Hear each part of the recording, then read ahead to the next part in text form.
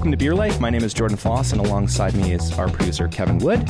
On today's show, we have Adam Crandall from Moody Ales in Port Moody, BC. Adam and I are going to talk about his ever-changing beer lineup and how many formats all of his beers are in, and his new project, The Bakery on Brewers Row. So here we go with episode 4 of Beer Life.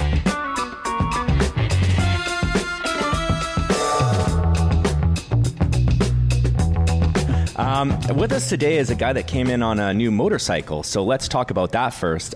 His name is Adam Crandall, and he's one of the owners of Moody Ales in Port Moody, BC. What's the deal with the motorcycle?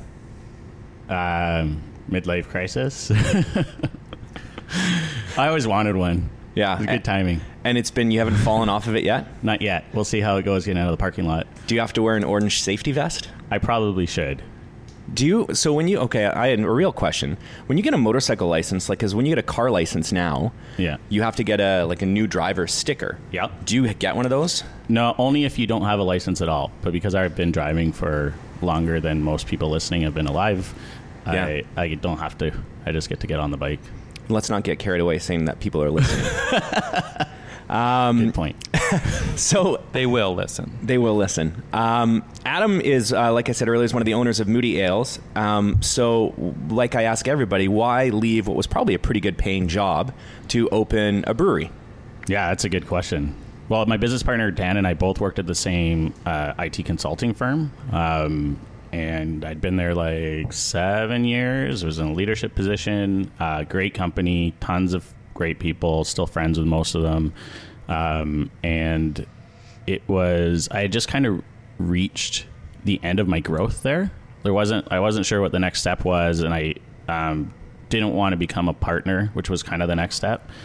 And I've always wanted to have my own business, and I kind of looked at, for me, a big part of it was I was homebrewing and really getting into that. And I really was like, how do I just be part of craft beer?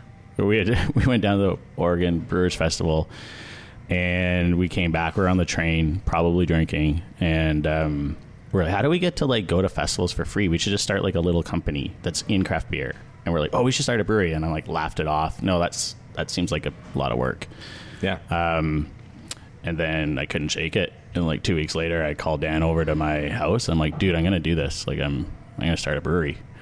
And Dan was working with you at the time at the IT? What was he doing at the IT firm? So he was in sales. Yeah. We both started there as software developers. He was in sales. I was in resource management and hiring and that kind of thing. Yeah. So you're good at firing people? I didn't have to do it often there. So you're good at hiring people then? Yeah. Excellent. And so you and Dan, you guys homebrewed together, or you homebrewed and then Dan came in to help you? Yeah, I was homebrewing. My buddy Steve actually got me into homebrewing a couple of years before. We both had young kids, and there was not, you're sitting at home on a Friday night, and his wife worked a lot of nights, and so did mine. And so we would just sit around, put the kids to bed, drink beer, and make beer till 1 a.m. And that's what we did. So did the beer suck because you guys were drunk by the time it was finished? It was good enough to drink. Yeah. I always remember that, Jamie and I, my business partner at Steel and Oak, when we used to homebrew and talk about the idea of opening a brewery, we'd always, because it takes so long, you just have so many beers that by the end of it, I couldn't remember what the hop additions were. And then we just chuck a bunch of stuff in it. And then we were like, we should probably get a professional brewer to come and do this for us if we can't make it through a brew. Okay, so you and Dan talk about the idea. You talked Dan into leaving his job, or was he... I just said, I'm going to do this, and I would like a business partner, and he was the guy that I was hoping would do it, and he was like, yeah, I'm in. So then he somehow talked his wife Erica into it, and then we did it. We spent, it was July, August 2013. We then spent every morning at 6 a.m. at Starbucks before work, and every night writing a business plan to try to get money from the bank. Yeah. And then in December, so my company, it was oil had just taken a dive, and we did a lot of work in the Alberta with large oil companies. Yeah. And the work started drying up, and things weren't going so well. And because of my position there, I knew we were about to lay off a bunch of people, and we weren't ready to quit yet. Yeah. But it was kind of December 27th or something, and I called Dan. I'm like, dude, I can't really tell you what's going on, but we got to make a decision when we get back, January 2nd. Yeah. So we went in together and told our boss that actually all we said was, first of all, Dan's like, you do the talking. And I'm like, okay. But if you know Dan, as soon as we got in the room, he just started talking. And he's like, Kat, we got something to tell you. And she looked at us. She's like, you're quitting. And she's like, you're both quitting. And then she's like, you're quitting and starting a brewery. Oh shit. So she knew. She knew because we always brought, like, anytime there's a party, we would bring kegs of beer in, like 150 liters of beer. And so she kind of put it together pretty quick. And then she started bawling. So it was, and then we started bawling. It was, yeah. You cried. You're an emotional guy. I know that about you. I do cry sometimes. Is that why it's called Moody Ales? No, but that would have been a good story. It's funny. So you talk about you quitting your job, and I remember when I quit mine to do Steel and Oak. It was in December. It would have been the same time. It would have been in December of 2013, and same thing. Like we didn't bring beer to my boss, but he knew right away as soon as I said that I was leaving, because I started talking about craft beer a lot, and he's like, you're going to try and open a brewery, aren't you? I'm like, yep. And he's like, okay, well, which is great. I mean, it's and I think people are naturally, you're not going to a competitor, you're just doing something that sounds awesome. And I mean, he was really happy. I didn't cry because I was happy to get out of there, but not that it was a bad job. Did he cry? No, definitely did not. That's probably why, because he definitely did not instigate cry. the crying. So. Yeah. He did not cry. There were a lot of tears. So you guys are crying. Yeah, and then so they were very supportive, and then we told everyone in the company, like they all figured it out within about an hour, and we gave 4 weeks notice. We had no bank loan, no money, no brewer, no location. So then 4 weeks are up, and you have no money coming in personally. So how do you make all that happen in 4 weeks, or did you just survive while you were trying to get everything together? Yeah, we both had some savings, and part of the business plan was paying ourselves. Yeah. And now we were going to be unemployed, so there's nothing else to do but open a brewery. So we found a location within that month, had the lease signed after. Yeah. But the Friday that was our last day, we had a big party at Habanero, my old company. Yeah. Obviously a bunch of kegs, and a lot of crying. Yeah. Wow, you're an important guy. That many people crying. That's great. We're all really close. That's awesome. And then we still had nothing. And then on the Monday morning, our banker from Scotia called and was like, "Yeah, so good news. You've been approved for the $300,000, $400,000 Canadian small business financing loan, or And so that was a good first day of unemployment. Yeah, no kidding. Yeah, it all kind of fell together after that. So then you got the location, and you guys opened around the same time that we did. And so as far as the build out goes, did you guys do it mostly yourself? Were you guys hire contractors, or how did it all get pieced together? Yeah, Dan and I basically played the role of general contractor. We were there every day for about 14 hours a day, digging holes. We did everything. We knew every inch of that place. Yeah. And then we had a lot of friends that helped us. My grandfather's an architect. He actually came and helped. He spent a whole weekend building the floor. If you're ever at Moody Ales, there's that raised floor where the bar is. Yeah, I almost killed my grandpa overworking him. Thanks, Grandpa. That's crazy. And you're old, so he must be really old. You'll have to ask him one day. He's in pretty good shape though. But that's good. Yeah, so we did all of that, and then Dan was going to brew. So and then I was going to work in the tasting room. We thought we might have 3 staff. Yeah. And now how many staff do you have? 31. Yeah. That's crazy. You're no Josh Vanderhyde from Fieldhouse. He has 55 staff. I know. Well, he has basically a restaurant too, right? Yeah, no, that's true. We don't do that. So the build out was crazy. Being able to be there every day, I think it was the same for you guys. Yeah. You'd be like, wait, what are you doing? That doesn't go there. That's not the way. And you could catch stuff before it was done or too late. Yeah. It was exhausting, but it's fun though. I almost forget about it.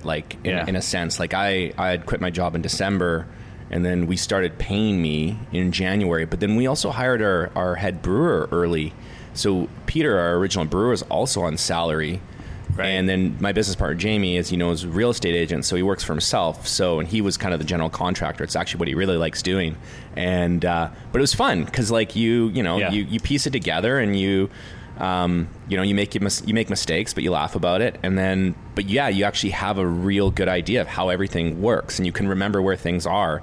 And now I know, I'm like, oh shit, I should have taken a photo of these things, right? Where like, I need to add more drainage. Where does that line go again? Oh, if I'd just taken photos, we would have been fine, right? So we took those pictures. Yeah, you're much smarter than I am. So you're going through the construction. Did you already have it named Moody Ales before then, or? So and the name seems obvious, but was it obvious? No, like we had so many names. I have a picture, like I had a blog, like we all did. We all had blogs back then. I didn't have a blog. I had a blog. I know you did, Kevin. Yeah. There's this picture of my notebook with just names, like name after name after name. Most of them really bad. But we had said, we were like, okay, we're gonna do, like, the park right across the street is Rocky Point Park, so we're gonna do Rocky Point Brewing. And we were ready to go, and we were actually in Denver for the Craft Brewers Conference. We were there with you guys. Yeah. So, which is funny because Dan, he asked him now. He was like, "I feel like such an imposter. We don't even have a brewery. Yeah. Like, you guys are all like." I felt the same way. Well, yeah. Well, and now I look at all those people. It says brewery and planning on their tag. I'm like, you fucking imposter. No. So I just want to say, oh man, you have so much hope right now. What are you doing? Why? So we're like, well, what happened? Oh, I remember. It was like, I was like, shit, we need hop contracts. Like, I was at the conference and people were like, gotta get hop contracts. That's when you couldn't find hops anywhere. Yeah. Now they're like everywhere. They're just spilling out of warehouses everywhere. So I was like, well, we can't get hop contracts if we don't have a company. Yeah. That's step one. So we're like, called our lawyer. And we're like, okay, Rocky Point Brewing, let's get this going. He calls me back a few hours later. He's like, problem with that. Somebody else already registered it. Oh. And we're like, what the hell? Yeah. Like, who? Yeah. And so we're like, well, maybe this is a good thing. So that's when we somehow landed on Moody Ales. We were like, well, it works in Port Moody. It works elsewhere as well. Yeah. We're kind of moody. Why not Moody Ales and Lagers? I don't know. Seems really long. Because you guys make Vienna Lager now. Did you ever think about that? Yeah, we totally did. We were just, what the, But it's kind of like Moody Ales is actually, if you look at like brewery names, I mean, it's unique in the sense that it's not, Moody Brewing Company or Moody, so Moody Ales kind of does have like a bit of a ring to it. So yeah, and yes, we did consider Moody Brews. Yeah, because people always ask us that. Yeah, and no. Yeah, that seems like we actually tested it. We did a bunch of like market testing, and people either like the Moody Blues or they don't. Yeah, and so we just didn't want to. When you're making a joke, it's very specific, right? Yeah. Because then some people are like, oh, that's cute, I like that, but then I think it would have got old. Yeah, it gets old fast, and the other half are like, that seems stupid. Do those guys not take what they're doing seriously either? Yeah. My two cousins as children would have really liked it. I had these two cousins that were obsessed with the Moody Blues, and it was super weird. That makes you sound old too, Kevin. The Moody Blues? No, like they were already old band. Oh, okay. These are like small children though. They were just like, they loved Nights in White Satin, and I'm like, That's a weird song to love for I know, children. and I was always like, sure guys, whatever, this is weird. But anyways. And then you went and put your metal shirt on and listened to Slipknot. Well, I was more of something? like a grunge kid back then. Yeah. Taste got heavier as I got older. Did you have a chain wallet? Sure did. Did you have a chain wallet? Hell no. Studded belt No. too. I had a studded belt too. I had a lot of plaid. Seems like a bit of a poser move. It was. I was a total poser actually in elementary school. I remember that. Like it was like. I'm 36 in a week. Although when this airs, I'll already be 36. Hey, there you go. Well, happy birthday. Thank you. Yes, happy birthday. And so I mean, growing up in the 90s, I remember I had like a No Fear T-shirt and a wallet and a No Fear wallet with a chain on it and a studded belt. Yeah. And a West Beach hoodie I'd wear over top of it. Yeah. Wow. I'm not surprised at all. No, I never even skateboarded. I did skateboard. I was horrible, but I had one and I carried it around a lot, and I could do an ollie. That's pretty much it. I couldn't even do it ollie, but I did have a skateboard and I carried it around a lot. Yeah, it was like it was a cool look. I have a longboard now, and I find for a guy of my age and my fitness level, a longboard's great. Yeah. Especially with the boardwalk right beside our brewery here. Cruising. You can just kind of cruise, and it's nice, and you feel neat. And you can eat ice cream while you're doing I guess it. you feel cool. Right? Neat, it's probably not. Yeah, and I do. I can eat ice cream. Yeah. Since you use the word neat, not cool. Yeah, I know. You're probably right. There's this guy crushing a 2-scoop ice cream cone on his longboard. Did you put Jude on the front? No, I don't put my son Jude on the front. That would mess things up. I would definitely fall off. Okay, so Back on track. you've got the name. You're going through construction. And then what was the date you guys opened? October 14th, technically. Okay. Yeah. And then you open the doors, and do people flood through, or how was that whole process?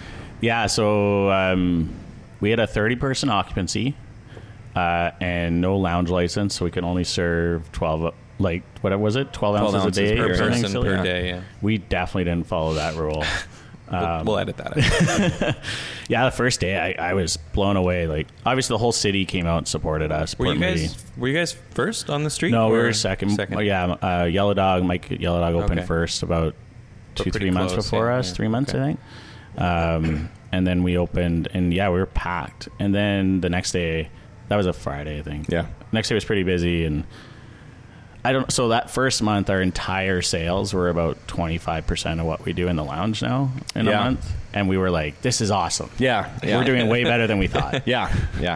And I remember doing like some accounting at the end of the month going, oh, how are we? This isn't going to work. I've just realized this now. Oh, shit. But yeah, we didn't do any packaging or anything when we first opened. Just the lounge. Yeah. Yeah.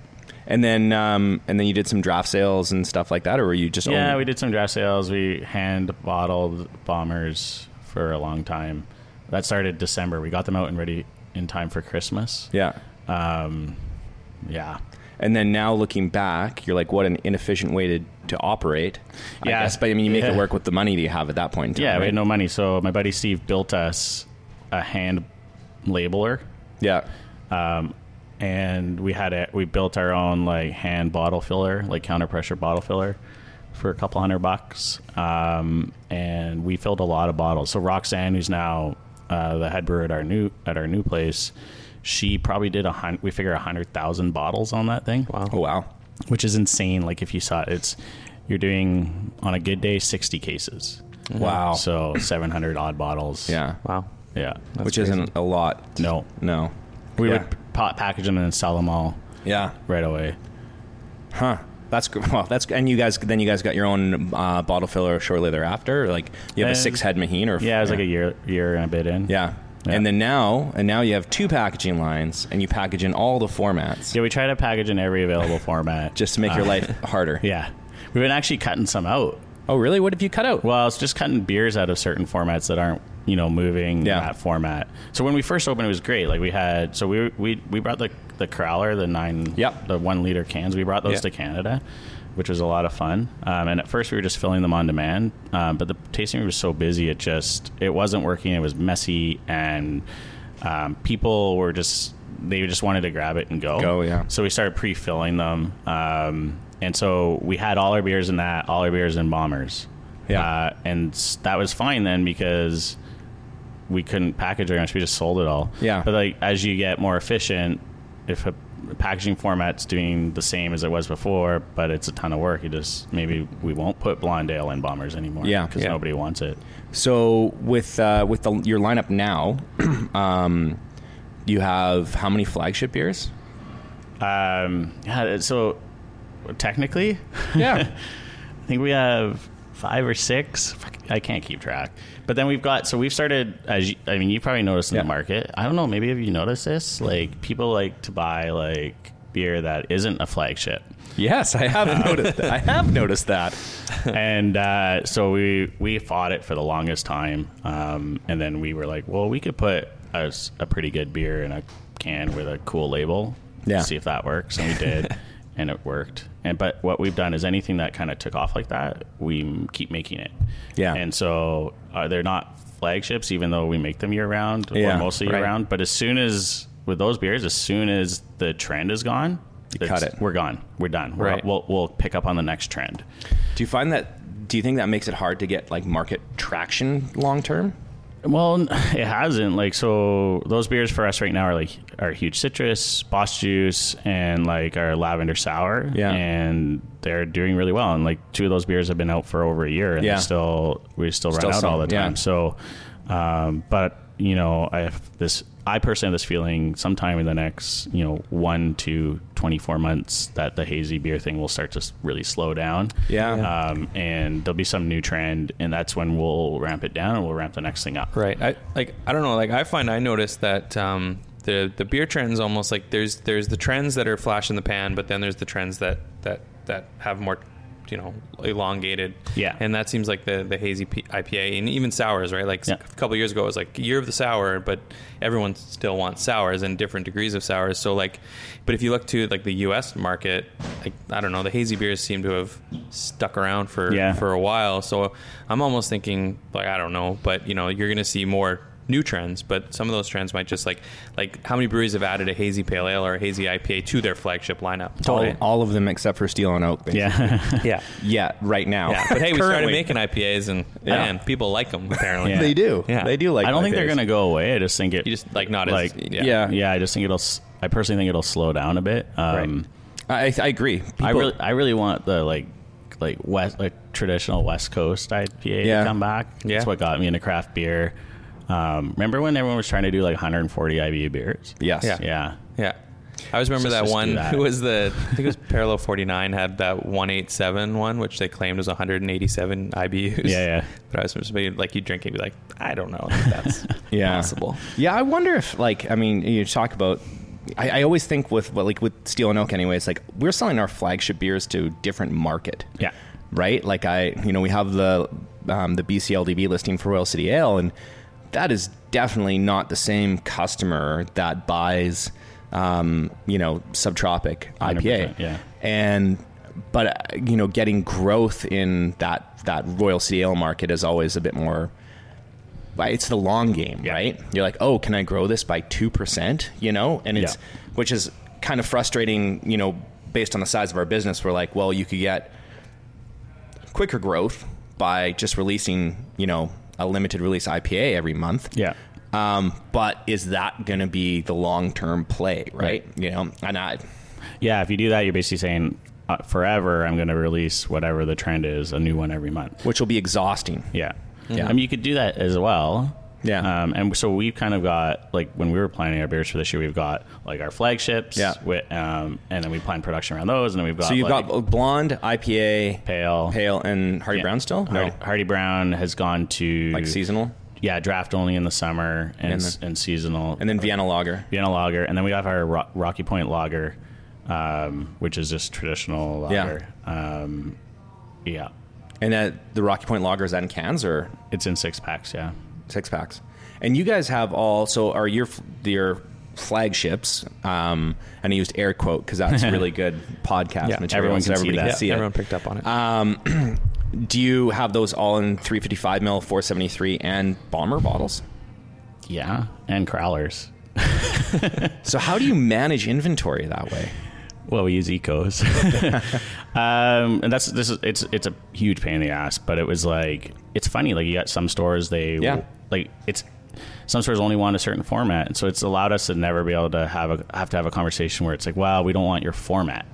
Yeah. And which is a conversation that I just applied for a one-time buy listing. And, for those of you listening, the government stores here in BC, you have to get your product listed. So there's a buyer, they decide whether they want it in the stores, they allocate which stores it goes in, how much they want. And then, but there's different buying cycles throughout the year. So you can apply for, this one's actually called their Beer Geek program. And it's like a one-time buy beer program. So we basically sell however many cases they want at one time, and then they put it in whatever stores they want, and that's the end of it. And so I applied for 2, because you're allowed to apply for 2 beers. And one was our Roselle, which is our hibiscus wheat ale, which I thought would be good for the summer, but it's in 4-pack, 473 ml cans. And I know that the BCLDB is having a tough time with the 4-packs because they just weren't, they were built for bombers when the trend started to change a couple years ago. Because it's such a huge company, it takes time. And I applied for a smoked Hefeweizen, which seems a little bit more extreme, but it's in a 650 ml bomber.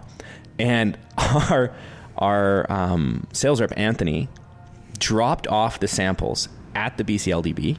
And by the time he got back to the brewery, they had already declined Royal City Ale.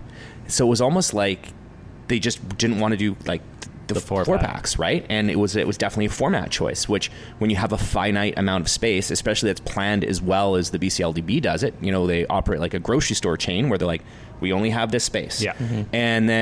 And right away, the bomber bottle I sent said pending decision, and it just sat there for a week. And I was like, oh shit, they're going to approve this. But I wonder, and I want to ask the buyer, Dimitri, like if it was switched, if Roselle was in the 650 ml bottle, would they have approved that too? Like, is it a format thing, right? And I mean, you guys have been able to. If only they would tell us. Yeah. It's hard, right? And it's but I mean, just inventory management wise, it's you know. So for our core beers, we do that. Although we're cutting out bombers and crowlers in a few of the brands. Yeah. Vienna's only in bombers. Rocky Point Lager's only in cans. And then our seasonals depends. Like we have one listing as well. It alternates between the season. So it's typically Vienna in the fall, and then our Pineapple Hef in the summer, and it's in bombers. Yeah. And BCLs do great with those. So we just don't put them in any other format. Yeah. But we're probably going to do a limited run of 4-packs in the Hef this year. Yeah. Now that we have our own canning line, because we can it makes kind of sense. really easily do that. Yeah. And then our like trendy beers or whatever you want to call them, we just do 4-packs. Yeah. Yeah. So you don't do the which makes sense for that. That's what those people. That's what the market wants, right? For those beers. And then if we do like one-offs, like we'll do in bombers. Yeah. We're still set up for it. They still sell, just they're not growing. For us, they're flat. They're not declining. They're just flat. Yeah. And so we'll put like, you know, higher ABV kettle sours or like special like barrel aged beers and stuff in those. Yeah. And that seems to work pretty well. Yeah, it's now you have to be so much more particular with how much volume you do in those different lines, right? And so they don't become these shelf turds just kicking around if you overdo it, right? Yeah. Well, and like the beer style has become so much akin to like whatever format it's in, right? Like you kind of have to really think, okay, what format? Like think about when it was all 650s, and now with 473 ml cans, like you almost think like, oh yeah, this beer makes way more sense in this can, but at that time when people were making double IPAs and whatever and putting them in 650 bottles, it was because that was really the only like format that people were buying. So well, I think there was a perception then too that glass was better than a can, right? And I think people are kind of starting to realize that that's not necessarily the case. And I think that was like a real like big domestic beer thing. I think that sort of made people think cans were cheap or whatever, because that's what Budweiser and all those beers came in, or at least the general public consumed them in. So speaking of bottles, I think it's barley wine time. It's 10 o'clock in the morning, so let's sticking with your trend of high ABV beers. Beers in the morning. That's because I only have small taster classes. I see. You didn't bring. Oh, good. It's only 14.3%. You didn't bring me one. I see. So I'll have to get Kevin a glass. That's okay. I can do it myself. So the beer that we have today, and I always like to pick high ABV beers in the morning, is a gigantic beer. It's called Small Batch Scotch Barrel Aged Massive 2018 Barley Wine. Well, it's actually just called Massive, I think. It's beer number 76.1. Is that the percentage? No, it's 14.3%. 14.3%. Yeah. So this beer was brought up to... we went to Whistler with Ben, who owns Gigantic Brewing, their brewer, and we had the Gigantic Ben and his wife Andrea up for collaboration brew, and so we went to Whistler for a couple of days, and he brought this whole box of all of his like barley wines, and he was like, we could do a vertical tasting, and I was like, we won't be able to do anything for the entire week. And they wanted to they wanted to go skiing, and the day was okay. It didn't look that great. And we got out of bed really late because we drank barley wine. And so we just went to the spa instead, which was really nice. Scandinavian spa. Yeah, the Scandinavian spa. That place is the best. It's great. Yeah, I've never been. It's awesome. Like it's because you know what's great about it is if you've got benefits at Moody Ales. Yeah, so you can put an RMT massage. They have RMT there, and you can get it on your benefits. And then with a massage, you get a free pass to the spa, the pools and stuff, the baths. So like you can basically go for like $30. Yeah, it's awesome. It's really good. That's good to know. How come you've never invited me to the spa? I normally like to go by myself. You want to go for a mud bath together? I would go anytime. If you said to me, you're like, hey Jordan, do you want to get up super early on Thursday and just go up to Whistler and go to the spa for the day? I would say yes, I do. We should do that. I would hold on to you on the back of your mocycle going up that'd be nice. Yeah, maybe we just drive the car. I think probably. No, I think that's the rule. It's you only go if you guys double on the motorcycle. So we had Mike Coghill on the program last episode, and I kind of talked to him about the whole Brewers Row thing. So I won't go on and on and on about the fact there's 4 of you on a street. But in your opinion, I'm sure there's pros and cons to it. I know probably overall it's a great thing. What are if you could list a few pros and a few cons of having that many breweries close together, what would they be? Because I don't think outside of maybe Vancouver, it doesn't really exist anywhere else. Yeah, I mean, like in Denver, there was. In the U.S., cool. I guess it does. In Portland's the same. You mean outside of Vancouver? Yeah, in BC. In BC, yeah. Yeah, I mean, there's actually way more pros than cons in my opinion. I remember, so when we were planning, we found out that Mike was open in his brewery, and through the city they kind of said something that they weren't supposed to, and we were like, look, you can't give us his name, but here's our number, tell him to call us if he's interested, right? So Mike reached out, and I think him and us, we were both like, is this gonna work? There's only 28,000 people in Port Moody. Can it support 2 breweries? Well, and the SkyTrain line wasn't planned yet, was it? I mean, it was planned, it was under construction. So it worked. Like he opened, they were busy, we opened, they got busier, we were busy. Twin Sails opened almost exactly a year after us, like to the day. Mm-hmm. They opened, we all got busy. Parkside opened, everyone was busy. And I always say, like, people are like, oh, you guys are, like, this is a great idea, like, doing this. And I'm like, yeah, the only people that actually knew what they were doing and made a decision were Parkside. Like, they're the smart ones. Yeah. Like, they already saw what was going on. Yeah, we just, like, kind of hope for the best. Yeah. Yeah. And it worked out. Lots of pros, like obviously, like especially with the SkyTrain there, people come down, they spend the afternoon, they hit all the breweries. There's lots of options. All our staff at all the breweries, at all 4 of the breweries, know each other. We have some parties together. We do that. Like we do a big joint Christmas party. It's fun. Like it's a lot of fun. If we need, if you need to borrow a cup of sugar, so to speak, you just walk down the street. A lot of joint marketing, obviously. We do a collab together every year for charity.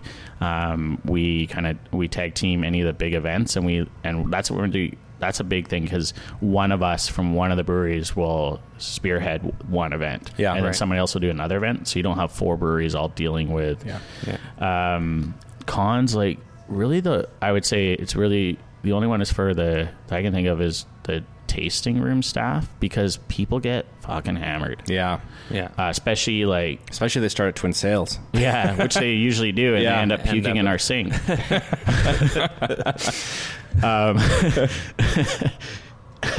It's happened way more than it should. I don't think that's ever happened here. We've had a lot of pukers. We actually have, like, just so you know, you can get these like hazmat like puke cleanup kits from the like safety folks, and it comes with like basically cat litter, some gloves, and a mask. Really? Yeah. Wow. I don't think we've ever, I mean, granted, we are between 2 train lines and an overpass. So we don't have a lot of that brewery crawl folk. No. So that's probably a big, I mean, it's a good and bad. Like, have you guys had to, so other than purchasing hazmat puke kits, but you had to implement sort of, I mean, obviously they're serving it right and everyone kind of abides by that, but like, did you have to sort of have a conversation, be like, okay, we're going to have to sort of handle some of these customers differently? Definitely. And if there's a problem, like we have a shared Slack instance for the 4 breweries, and a bunch of all our managers are on there as well, a bunch of our staff. So there's a problem at one of the breweries, instantly a message goes out, hey, these folks might be coming your way, or this is happening, or whatever it is. We work together as much as we can on that, because it would be silly not to. I don't know about the other 3 breweries, but we're very like, if you seem drunk, like you're not getting any more beer, right? We've definitely cut people off frequently. Yeah. In the nicest way possible. Yeah. It's always an awkward conversation. For It's sure. usually actually one person in the group. Yeah. And you got to be to their friends like, hey, so your Can you- buddy's yeah. had a Yeah. couple too many. Like, here's some water. Yeah. And now with like the weed too, like Oh, yeah. people will be smoking weed outside the brewery And then come in. and then come in and we're like, we're probably like, we're not supposed to serve you. Like, you guys, like, Yeah, that's a whole new that's a whole new thing. Yeah. Right? Yeah. Huh. Don't even get me started on there. We're allowed to smoke weed on the sidewalk, but we can't have a beer. Well, technically, I don't think you're allowed to smoke weed on the sidewalk. It's, I think, considered like, isn't it the same as? It's the same as smoking. Yeah, So, like, anywhere you you're can- allowed to smoke unless okay. as long as you're not in So you- like 7 near meters a or place that something. like that's children right. congregate. Oh, Yeah. So you couldn't smoke weed at a park. right. I I thought it was like the same as alcohol, essentially. No, it's a lot more liberal with that. Yeah. Like, I mean, some states in the U.S. it's different. Like, you can't, Right. you have to smoke inside or Right, whatever. right, But, right, but yeah, no, here it's pretty, it's pretty chill. I don't know. Smoke it if you got it. I guess so. It's outside my realm. Yeah, it's Beer- expensive beer to get guy. in. You think the beer industry is expensive to get into? That's Yeah. a real expensive yeah. industry to get into. But And they just shut you down. Huh? Yeah. yeah. That's a whole other. Yeah. So you got 4 breweries on the row, and then now you're going to be the dick that puts a 5th one on there. Yeah, but like, so we let everyone know, Yeah. and they're all like, sweet. Yeah. So tell us So about. we all have like it'll be Saturday afternoon, and there'll be 15, 20 people deep at all 4 breweries. so all those people can go to the new project. What's the bakery, right? the bakery brewing, yeah. So where's it located on the row? It's about 4 buildings east from Moody, between Parkside and Moody Ales. So it kind of bridge, like we're down at the end, so there's quite often people don't make it to us, which is Yeah. fine because they probably have. Had too much by that too point, much by anyways. that point. They've gotten lost at that point then. Yeah, I don't like personally. I would start at Moody Ales. Yeah, and work because- your way up. Work your way back towards the SkyTrain because you don't want to make that walk when you're drunk. No, It's a valid, no. it's a very valid That's point. Yeah. my PSA right there. Yeah. So Start at Moody Start and at at Twin Moody. Sales. please. Yeah. And yeah, so like Yellow Dog and Parkside, they're like, we don't get that many pukers. Yeah, because you're in the middle. That's why. So okay, so what's the bakery about? Tell us what the premise is behind it and what it's going to look like. Kind of compared to what Moody is. Yeah, so the bakery is a totally separate brand and company. We basically were like, when we opened Moody, we wanted to do all this fun stuff, and Yeah. then now we make like blonde ale and lager all the time. And so we were like, okay, we've got this space. Like there was a bakery in the building. Yeah. Collaborate Bakery, which had been there for like 25 years. They closed down, and so we snapped up the building for storage, but it's right on Brewers Row. It was expensive storage, but pretty decent price for retail front. And so the plan was always to put something in there, and we wanted a space that we could do all the fun stuff that we wanted to do, and our brewers love doing.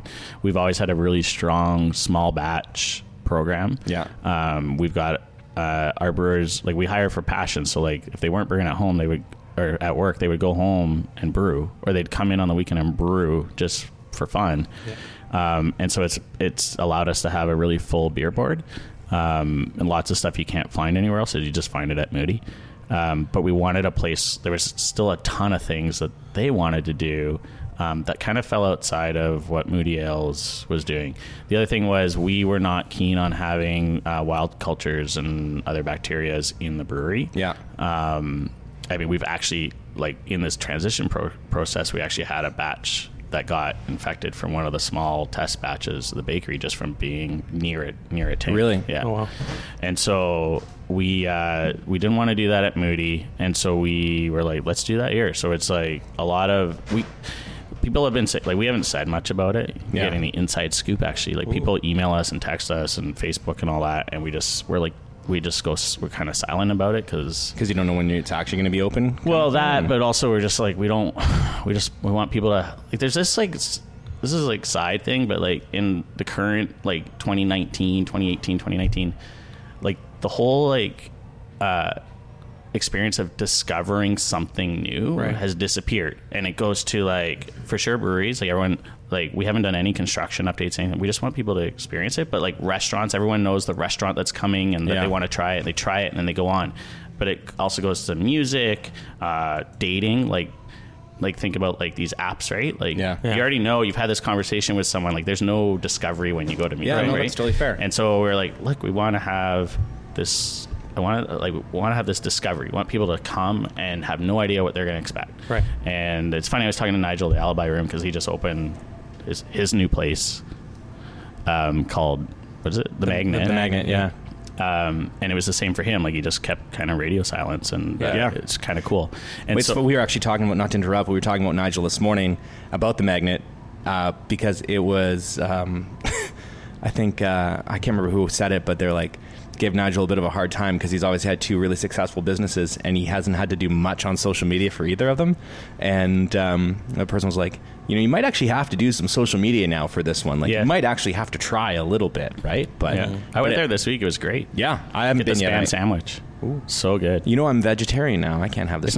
It's not. I mean, if anything qualifies as it might be spam. Yeah, who knows? Well, it's like fried pork shoulder and like liver pate. Also, or it's something. not actual spam.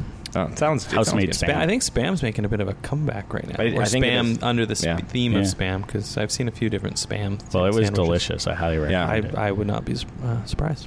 Anyway, so we haven't really talked about it. So we're calling it, like, people are like, oh, it's a sour barrel aged brewery, and there's going to be a lot of that. But it's also it's mainly just experimental is the wrong word, but just like whatever Roxanne and Show want. Sounds like it's just like for fun. Yeah. So know, like they've got some crazy stuff coming out, and it's all been good. And if they don't like something, they just dump it because it's only a few hundred liters. Yeah. We just call it a day. We're not doing wholesale. We are packaging some stuff, but it'll be available just at the tasting room, and it's allowed them to be super creative. Like, Yeah, well, if you don't do wholesale, you don't have to be anything to anybody. Nope. Right? Yeah. Because you don't have to worry about, It's kind of like appealing.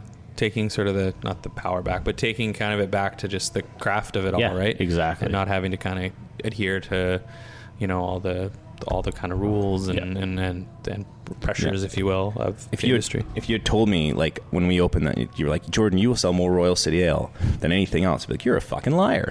But you would not be. You would be right. Yeah. And I mean, it's a great beer. And I was talking to Ben Coley about this on the first episode. Like, it's a beer that everybody likes to drink.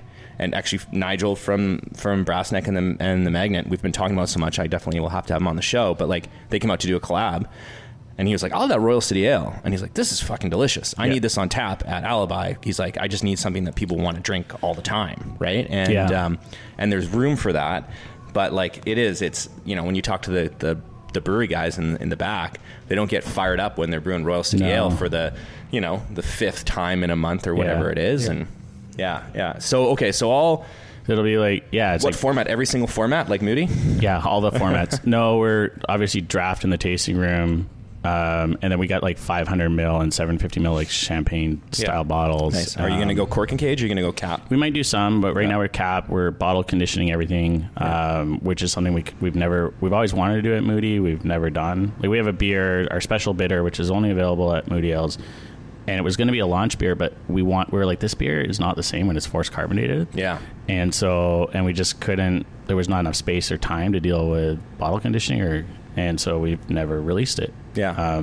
We can do that at the bakery. And the other thing is the batches are like 400 or 500 liters at most. And so you get a different system? What system do you get for that? Yeah, we got a Blickman Pro Series all electric. Okay. Because there was a commercial bakery in the building. There's tons of power. Right. So the thing was fairly, like, relatively inexpensive. Isn't it weird how now, like, you're like, oh, it was only $50,000. Like, that's how I think. It's really scary because it starts to sink into my, like, personal life. I was having this conversation with our accountant the other day. Like, if it's under $5,000, I'm like, I don't even think about it. I'm like, sounds reasonable to me, but there's no way I could ever make that decision in my home life. It just doesn't translate. Yeah. But you're right, it gets dangerous after a while. It's like, and I was talking to my wife yesterday about, we have our second son. We're trying to find some childcare for him because he's almost a year and my wife's going to go back to work. And it's really difficult to find childcare right now in New West for just a couple days a week. We only want him to go in for a couple days a week because grandparents the other couple days and my wife stays home on Fridays. But so if you're not going all in or for 4 or 5 days a week, it's hard to find. And I said to her, I'm like, well, what does it cost to go on for every day of the week? And she told me the number. I'm like, yeah, well, let's just do that. And we'll only send him 2 days. And I was like, wait a second. This isn't brewery Jordan. This is Jordan that lives at home right now. That doesn't make any sense. And then I was like, just take them both out of daycare. We'll just let the 3-year-old take care of the baby and it'll be fine. Just put a daycare in here. We could do that now. Everybody's having babies. We could put a daycare at Steel and Oak. It's too hot in here. Well, the air conditioning's not on. No, that's true. It's not. Okay, so to flip back, so you got the bakery, and so do you find with this project that you're able to avoid mistakes that you made opening Moody Ales? I mean, I know they're two very different projects, but do you kind of have that thought when you're going through the process? You're like, oh, we shouldn't do this because this didn't work, or I wouldn't want to have to go through this again or have to deal with these problems in a secondary business. Yeah, I mean, that's probably the main reason we're not doing wholesale there. Yeah. That wasn't really a mistake, but I think given the current market, like I just don't recommend somebody opening a brewery and being like, we're going to be package focused, right? Yeah, I was talking to... Don't do it. I was talking to someone, I can't remember if it was Ben, or it might have been... It wouldn't have been Brent, because 401 says no problem selling beer. But it was, the advice, like asking, to give advice for somebody opening a brewery. And it was like to find a place that has a municipality that allows you to have a higher occupancy lounge, and don't do wholesale. And then tell other people to open right next door. Yeah. Yeah. There you go. Yeah. That's the winning combination. Have you ever, not to put people out of jobs, but have you ever done the math on like if you just eliminated your wholesale side of Moody Ales altogether? I have. And it would work. Yeah, we would make less money. Yeah. But it would be way easier. Again, this is why we're not doing wholesale at the bakery. Like, it's funny, like the so I have this conversation all the time. Like, people see all the people coming in the door and like we're busy and we're selling all this beer, and people are like, oh, you guys must just be rolling in it. And it's like, well, no, like we're not. It's a tight margin business, especially when it comes like glass sales. I mean, you're not making a whole lot. Well, glass sales in the taste room, you're making cake, but but I mean, selling draft beer to restaurants and pubs, and distribution's a massive headache, and it's where we were talking about this. Is like 90-95% of our problems come from getting beer to customers, right? Whereas in the lounge, they just come to us, and then we pour it, and then they give they pay for it, and then we clean up some puke, and then we're good. So you want to open a brewery? Yeah, I mean, I hear of people being like, oh yeah, I'm going to get a 30 hectare brew house, and I'm just thinking, oh shit, like especially in like we were lucky enough that we opened in 2014, and like there wasn't as many of us back then, and so we had more media attention, we had more social media attention, because they're just it was a big deal when a new brewery opened up, and I can't even keep track now. And I think it's it's obviously going to get even more difficult for everybody to find wholesale shelf, because it's not like they're opening more liquor stores, so it's going to be what it's going to be. And even if they did, it wouldn't help. There's a finite market, right? So so mistakes, we're avoiding that. I guess it's not really a mistake. We just made a conscious decision not to do that. Other than that, it's actually taken 4 times as long to get open. Is that just because of building permits and stuff? Yeah, the city's kind of grown up a bit, and so we had to do some things differently. But we're also we have a contractor, and we had to have an actual an architect and all the mechanical drawings, and there's all these extra inspections, and we're also spending a bit more time on the look and feel this time, and there's a lot of decisions that have to be made, and you only get to make them once, kind of thing. So I don't know. It's different. Yeah. It's funny. I've screwed things up. It's like, oh, I knew we had to put that sign up out front for our lounge license. We should have put it up 6 months ago. Yeah. Put it up now, and now it's gonna be really tight to get approval for our opening. Like, why did we do that? Or forgot to send the floor plan to the Board of Health until the place was already built. Right. But I also know all those rules, so I'm not too worried about it. But it's we're still, I mean, it's got its own, we're running 2 other businesses at the same time as building this place, so you still forget things and mess things up. So I know, and you mentioned you're running 2 other businesses, because we didn't talk about that other one yet, which is kind of funny because we talk about the frustrations of wholesale. So you went and decided to open up a wholesale distribution center. Yeah, Although that makes it sound bigger than it probably actually is. But Yeah. no, actually it's pretty big, isn't it? Yeah, I mean, it's big enough that it's a thing we have to think about. Yeah. What made you decide to open up like a third party kind of warehouse and distribution company? You know, sometimes things just happen, and then 6 months later they could have happened differently, right? Like, I mean, I don't get out of bed going, oh man, I can't wait to deal with distribution issues today. In all fairness, Dan does most of the overseeing over there, and we've got a Reed who's like our GM there, and he basically runs the place. But we had all our beer at the bakery building, and we were like, well, we're going to open a brewery there, so we got to put our beer somewhere. Yeah. There was no space available. We looked all over. We have a couple buildings on Murray Street, Port Moody, and we talked to one of the landlords that has like a bunch of his like personal stuff in there. We were like, what do we got to do to get you to move all this stuff out? Yeah. We just needed a space for the cold room, right? And it just wasn't happening. And so we found this space over by North Paw and Poco. It's like 3 doors over. And it's huge. It's like 6,000 square feet or 7,000 square feet. And so everything was happening so quickly, and we needed a spot. So we're like, okay, we're just going to do this, and we'll figure it out. Yeah. So we wanted to basically not have to go to one of the other like distribution companies. You can say Direct Tap. Yeah, like DT or DT. So like Direct Tap or District Transport. Right. And for a bunch of reasons, but mainly we just wanted a bit of control. But we wanted to find a way to like subsidize our wholesale operations, the delivery side. And so we built a big cold room, like 2,500 square feet or something, or 3,000 square feet. Can't remember exactly. And then we started bringing on we have a few other breweries that we distribute for, and it's full. Like we actually have, so the problem we had last year is we didn't have enough space in our cold room for all our beer that was in inventory. Yeah. Well, now that we're running a business, the first beer that gets pulled out of the cold room is Moody's beer. Right. Yeah. So we're really selective about what goes in, and we're putting like an AC unit in so we can keep that like pretty low for beers that like move quickly and are kind of less acceptable to non 4 degree storage or whatever it is. So that's how we got into that. You know, fast forward, the building next to us, like the landlord wants to lease the whole thing to us now, and it's like, are you going to do it?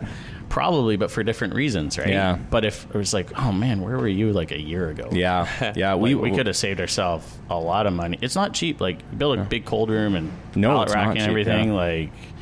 So now that's that thing's going. Like, we're drivers and headaches and Yeah, we would have been, like, I know we quickly mentioned Direct Tap, and like we would have been screwed at Steel and Oak if it wasn't for Direct Tap opening up, and like you being able to store, like you've seen the cold room here. The cold room is smaller than our tasting room, and I don't know what the hell we were thinking when we did that. We're like, did we just Direct Tap didn't even exist then, and we're like, well, are we just going to put all of the beer in here? That's not going to fit, right? Yeah, and thankfully, like, I mean, Direct Tap kind of saved our butts, right, for a while, and then we were lucky the space that came up across the way, and we were able to put a big cold room in.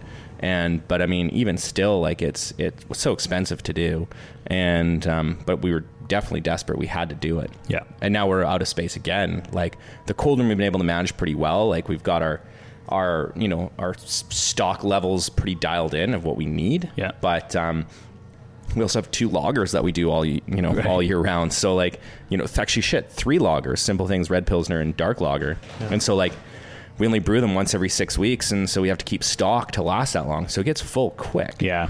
And people forget that, like, how much, a lot of beer is volatile and it needs to be, taste better when it's stored cold. And so, you have to make sure that you've got almost 3 times as much space to store all your shit than you do to brew beer, right? Which also means like 3 times as much money, because what people, they don't see when they come into Steel and Oak and you guys have a lineup out the door, right? Yeah. Well, they don't see the $150,000 in inventory sitting across the street. Yeah. And that's all the money that you could like use to pay for your kids' daycare. Yeah. But you don't get to, because you're growing, and the more you grow, the bigger that number gets. Yep. And it's just sitting there. It's like just sitting on the warehouse floor. I literally look around and I'm like, that's stacks of money. It's pretty crazy. That's all the money. Yeah, we had a long hop contract last year that we had to bring up, and that we'll use the hops, but it's the same story. It's just sitting there waiting to get used, and I'm like, oh shit. It turns what's like, was a pretty, positive cash flow year for us into something that's, that just kind of took us back to where we were at the beginning, right? Yeah. Just because of inventory. And you're right, people, it's real easy to look at. I had the same conversation with Ben, like, oh, you guys are doing really well. I can get your beer everywhere, and I can, you guys are busy in the tasting room, but like all the costs go up too. It's and people want raises or they want their jobs improved, but there's only so much beer that we can make, and it's definitely a fine balance, and you're right, the margins are slim, especially with the wholesale side. Yeah. So I know that's something that we definitely, I've been paying a lot more attention to this year than previous years, just because we are at max space. We don't have any more room, so now we have to get as efficient as possible with where we sell beer to. Yeah. So, which is nice because at least it allows you to have like a decision of where you're going to go, and you can know how you're going to get there. But it also makes you make certain decisions, like you say, on a whim, because not desperation, but you need to at that given time. Yeah. But it may not be the best long-term decision. You have to fix it after time goes on, right? Well, it's funny, like this all conversation and some of the previous conversations we've had with different brewery people is, it sounds like the basic, everyone has almost the same thing when it comes to the idea of opening a brewery, and it's literally the business plan is to open, so the business plan is to open a brewery, and the thought process is we're going to make beer and we're going to sell it. People will buy it. Yeah. And that happens, but then once that happens, then all these other things start to come into place, and then that's when with growth comes, and like you said, all these added costs, but it's trying to lead to more sales, and it's this cycle. But it's funny that the general theme I've kind of heard from different people we've talked to so far is that it's hey, let's open a brewery, this will be fun, and you get to that, and it is like, obviously I think we're still all having fun. I wouldn't want to do anything else. Yeah, too much fun sometimes. Too much fun sometimes in Denver for you guys especially. But, but yeah, no, it's just kind of an interesting as sort of as an outsider, working for the brewery, but not being a part of an owner of a brewery, but sort of hearing everybody's stories. It's kind of like there's definitely like a common theme through. Yeah. Which is good, because I mean it's kind of a neat industry that way. We you and I, Adam, go on that BC Brewery Owners Retreat now that we've done 2 years in a row, and go down to Bellingham with 15 other people, and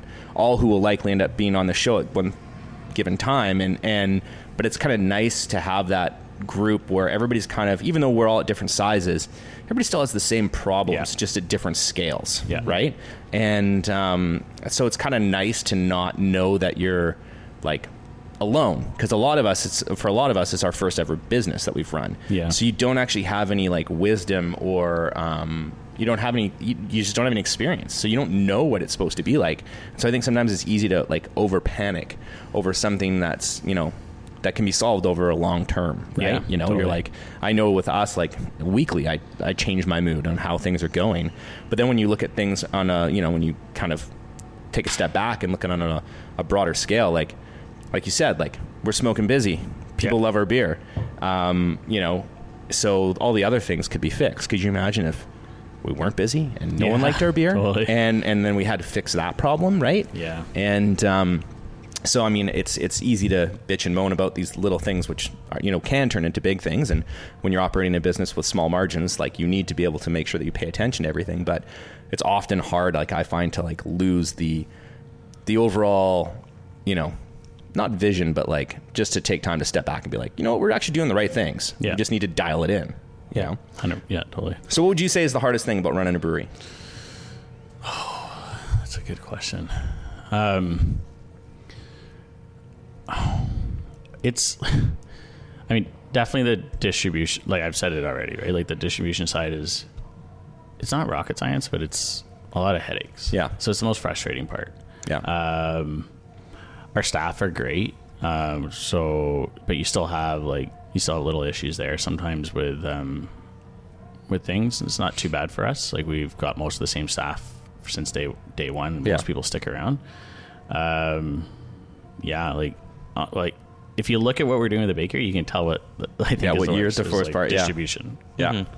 I just tell when people are like, "Oh, can I talk to you about opening a brewery?" I'm like, I just tell them don't package, or if you're going to do it, like just do enough to sell at your front door, kind of thing. So, all I will say, there's on the occasion when it's like a rainy Tuesday or something, and the taste room is dead, and I'm like, oh, thank God somebody's selling beer today, right? Like, and I know that's not really necessarily the right way to look at it, because it's they're selling beer at a much lesser margin, but it is almost, at least it's different for us because there's 4 of you on the row, and like you guys are always really, really busy, and we're always busy Thursday through Sunday, but those other 3 days we're like, oh, I'm kind of glad that we can at least get the word out there, or almost market to people that like, yeah, we're around, so you can drink our beer. And then I often wonder too, like, does the wholesale side, do you think, bring people in to the taste room? And it might be different depending on the brewery, because you guys are more of a destination just based on the fact that you have the row, where I think we're definitely a destination for people from Vancouver on the weekend, but we're very much a locals joint. Yeah. So, it is kind of nice to just have that plan B in the back of my mind where I'm like, oh, if this all went to shit, we could still distribute beer and make it work. It would suck, but you guys, well, and the big thing for you guys versus someone opening tomorrow is that you opened in 2014. Yeah, and we've so had time. You're established in those accounts, and people like your beer and all these things, right? You open tomorrow, like that person now has to figure out a way to take a tap from Steel and Oak. Yeah, unfortunately, because there's a finite number. And what I'm seeing, and what you're probably seeing now is versus 4 years ago, is like what a lot of newer breweries are doing is they're buying those taps. Yeah, and so that's something that we've never done, and most of the breweries that open around us try really hard not to do. Yeah. And it's unfortunate, like that's where the market's going, right? Because there's desperation. So I just want to interject one thing, though.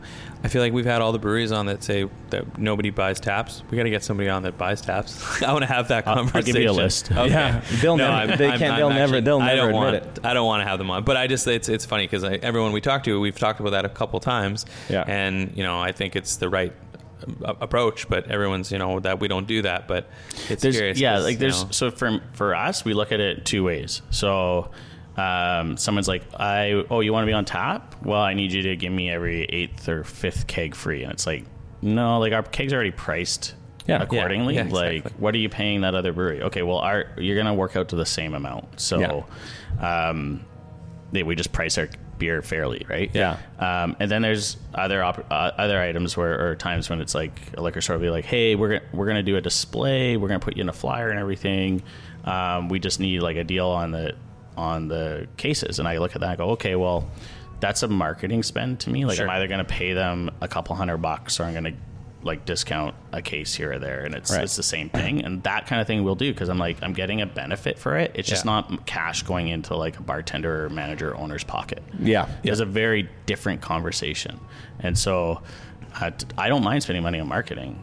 I'm just not like, if you opened a bar or liquor store and you have no way to be profitable other than to get me to give you cash to put in your pocket, you shouldn't be. It's not going to work long term anyway. And that doesn't happen in other businesses, I mean, you don't go to other, I don't know, you just don't approach them and be like, hey, we'll do that, but we'd like some of it for free. It's like, no, I mean, it's weird, right? Because like you would, if someone was buying, we're going to buy 500 kegs over the year. Yeah.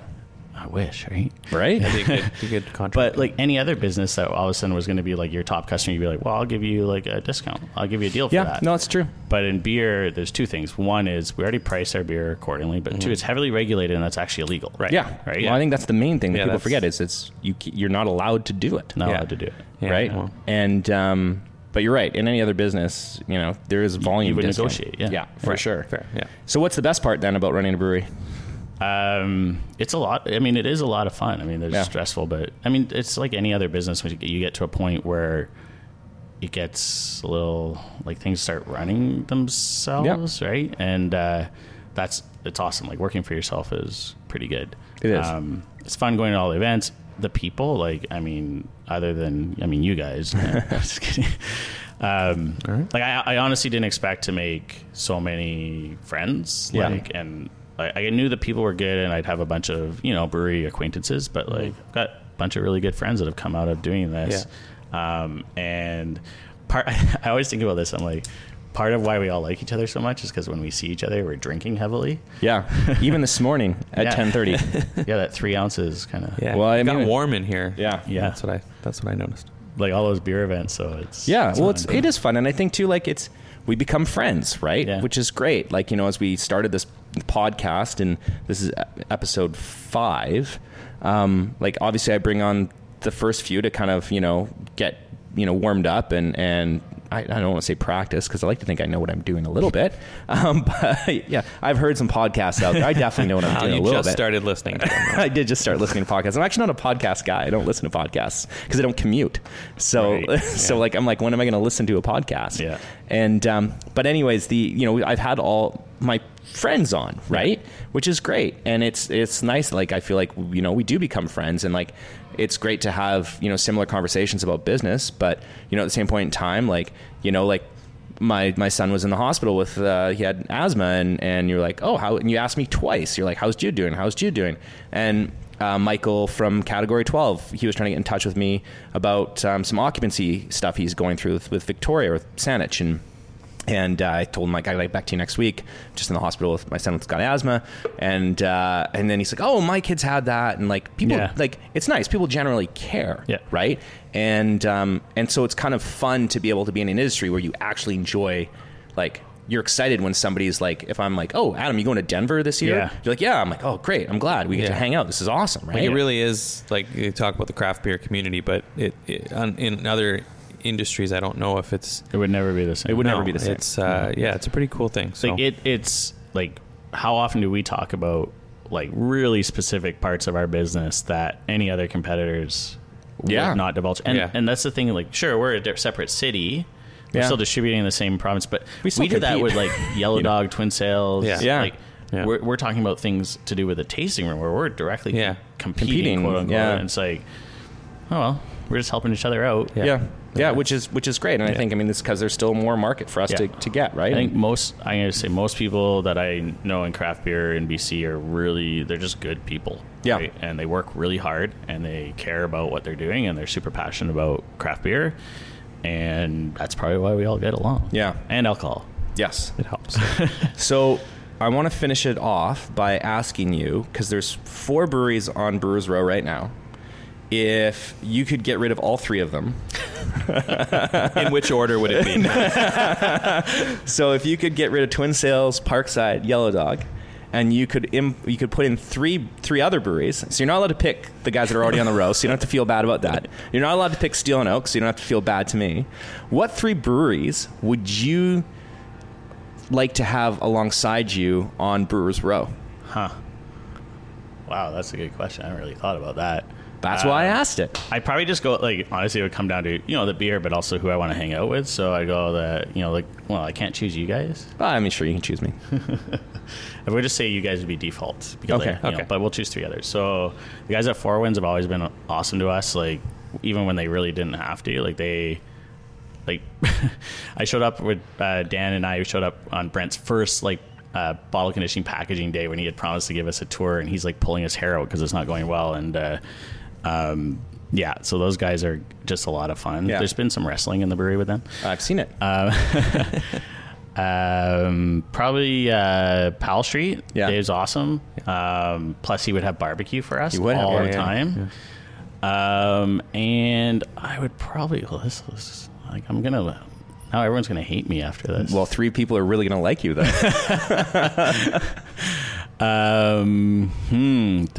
Third one. So I would probably actually have the Justin and Karen from Red Track work down the street for me because they're great. fucking hilarious. Yeah, they are great people. You just gotta watch out for Justin when he's drinking. He gets a bit handsy. He does. He's kissed me before on the lips. He's done worse to me. That's a whole other podcast. Okay. Yeah, I would definitely choose based on I don't know. It's hard to choose, man. Yeah. I like hanging out with so many people in this industry, and Yeah, it's yeah. Justin, Karen are great. It would be actually, and you know what? Justin also and his wife, they have like they'll set up like a lemonade stand in their house, but with margaritas. They're great. Yeah. All right. Well, that's good. Okay. Well, I'm glad I don't have to answer that because there's nothing around us but a Kermac Collision and a Voigt Auto Body. So. If you could put 3 other breweries next to you, if I could, I would just pick 3. I would just take 3 breweries at this point in time. So any 3. Yeah. Well, maybe not any 3. Steel and Oak 2, Steel and Oak 3. Yeah. Right. Yeah. There you go. Yeah. Red, well, I want to say thanks a lot to our guest today, Adam Crandall from Moody Ales, for being on the show. Thanks for being here, man. Yeah, thanks for having me, guys.